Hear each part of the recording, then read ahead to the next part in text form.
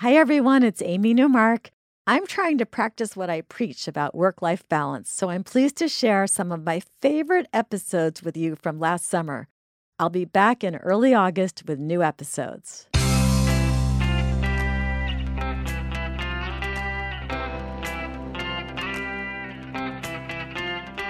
Changing your life one story at a time. This is the Chicken Soup for the Soul podcast with Editor-in-Chief Amy Newmark. Hey, it's Amy Newmark with some instant inspiration from Chicken Soup for the Soul. It's the beginning of a new week, and it's the perfect time to address whatever has been bothering you. For many of us, that's our inability to get enough sleep, whether it's because we're too busy or because we toss and turn all night due to stress. We actually did a whole book about stress with a Harvard Medical School psychologist named Dr. Jeff Brown. It's called Chicken Soup for the Soul, Say Goodbye to Stress, and it's been the most popular of the 6 books that we made with Harvard Medical School doctors, because, of course, we all would like to reduce our stress levels. Now, according to Dr. Brown, some of the keys to de-stressing your lifestyle are eating the right foods, cutting back on smoking and drinking and other vices, and getting enough sleep. Do you ever wake up at 3 a.m. and then you start obsessing over some stupid little thing? And it's usually something that seems hugely important at 3 a.m. You obsess over it for an hour, and then it seems ridiculously unimportant in the light of the next day, and you can't believe you were so silly. Well, when you have one of those sleepless nights, you just feel like you're in a fog the whole next day. It's awful. And Dr. Brown in the book cited a University of Pennsylvania study that found that people who slept only 4.5 hours a night for a week reported feeling more stressed, angry, sad, just exhausted.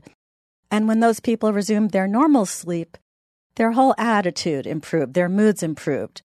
And numerous other studies reveal that persistent sleep problems hamper your ability to deal with stress, as well as affecting your problem solving, your memory, and all your other cognitive functions. So experts aren't sure what the magic sleep number is for health and for stress reduction, but research indicates that it's probably somewhere between 7 and 9 hours of uninterrupted sleep per night. But of course, what is optimal can vary widely for each person. I have to say that getting enough sleep and making it quality sleep is probably number 1 on my wish list of things that I'm working on that are actually doable. And it seems to be a vicious cycle. If you're stressed, you don't get enough sleep. But if you don't get enough sleep, you get stressed. So how do you break the cycle? Well, Jeff Brown says that research shows that doing something enjoyable every day will reduce your stress level because it actually inhibits your brain's anxiety response. And for many of us, that enjoyable daily activity can be getting some kind of exercise, because while you're exercising, you're also thinking things through, you're breathing deeper, and you're also feeling like you've regained control over one part of your life because you know you're doing something that's good for you. Dr. Brown says, don't feel guilty about taking that time for yourself. He says, ditch the guilt and do it anyway. And he points to the example of Lisa McManus Lang, whose story is coming up right after this break. The Chicken Soup for the Soul podcast continues straight ahead. Welcome back. In Chicken Soup for the Soul, Say Goodbye to Stress, Dr. Jeff Brown talks about one of our writers, Lisa McManus Lang, and her story about how she used walking to reduce stress in her life.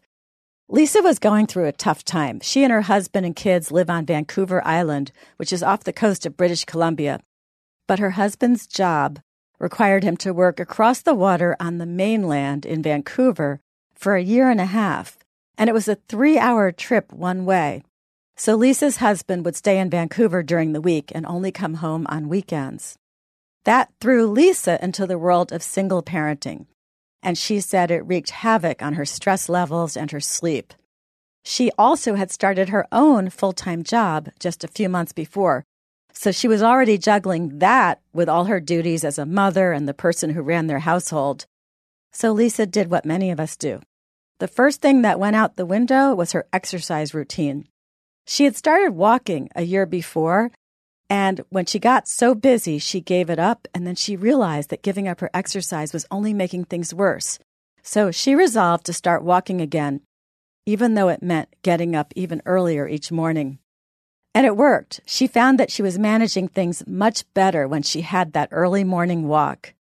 But then, 5 months into her husband's new job situation, when Lisa thought she was getting used to the new routine, her younger son fell riding his bike, and he broke his leg in a really complicated way. It wasn't a simple break. It was one that actually required surgery and 3 nights in the hospital and all kinds of casts, and he came home with a cast from his groin down to his toes, which was no fun for an 8-year-old kid who was entering 3rd grade. So Lisa was a wreck. She would crawl into bed exhausted and then lie awake with her thoughts racing. And when she would finally get to sleep, after an hour or two of worrying about everyone and everything, she would have to wake up a few hours later. So there was no exercise for her. Well, when her son was home and settled and her husband was coming home on the weekends to help, Lisa finally got back into a routine once again.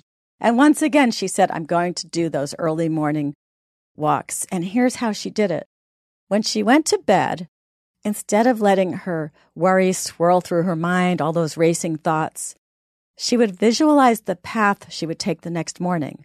She would review in her head every house and landmark that she would pass. And I actually tried this last night when I went to sleep, and it worked. I thought about my walk, and I thought about the whole route that I was going to take. And then she would walk in the morning, and she did this for months. And she says, with every step, I pounded out whatever current situation was bothering me. Sometimes I had to force myself when my bed was too comfy or I felt too tired. I forced myself to get out there and clear my head. I realized while I needed to take care of everyone else, if I was going to cope with whatever came my way, I had to take care of myself as well. She says that she realized if I could manage what I had in the previous months, I could do anything. Letting stress deprive me of sleep and interfere with my sanity only gave it power. I was stronger than that, and I got stronger with every step. So that's it. It works for me. I hope it works for you. Whether it's walking or running or doing any other kind of exercise, you need to put yourself first, and you need to sweat away the stress and get back to sleeping through the night again. If you'd like to learn more about Chicken Soup for the Soul, Say Goodbye to Stress, visit our website, chickensoup.com, and click on podcasts to get more information. Thanks for listening to the Chicken Soup for the Soul podcast today. Follow me on Twitter if you haven't already. My handle is @AmyNewmark. I'll post a link to the podcast every day, or you can subscribe to it on Apple Podcasts or Google Play, or wherever you like to get your podcasts. And come back for the next episode when I'll be sharing a couple of stories from our new book about how America is still the kind country that it's supposed to be. I think you'll find it reassuring.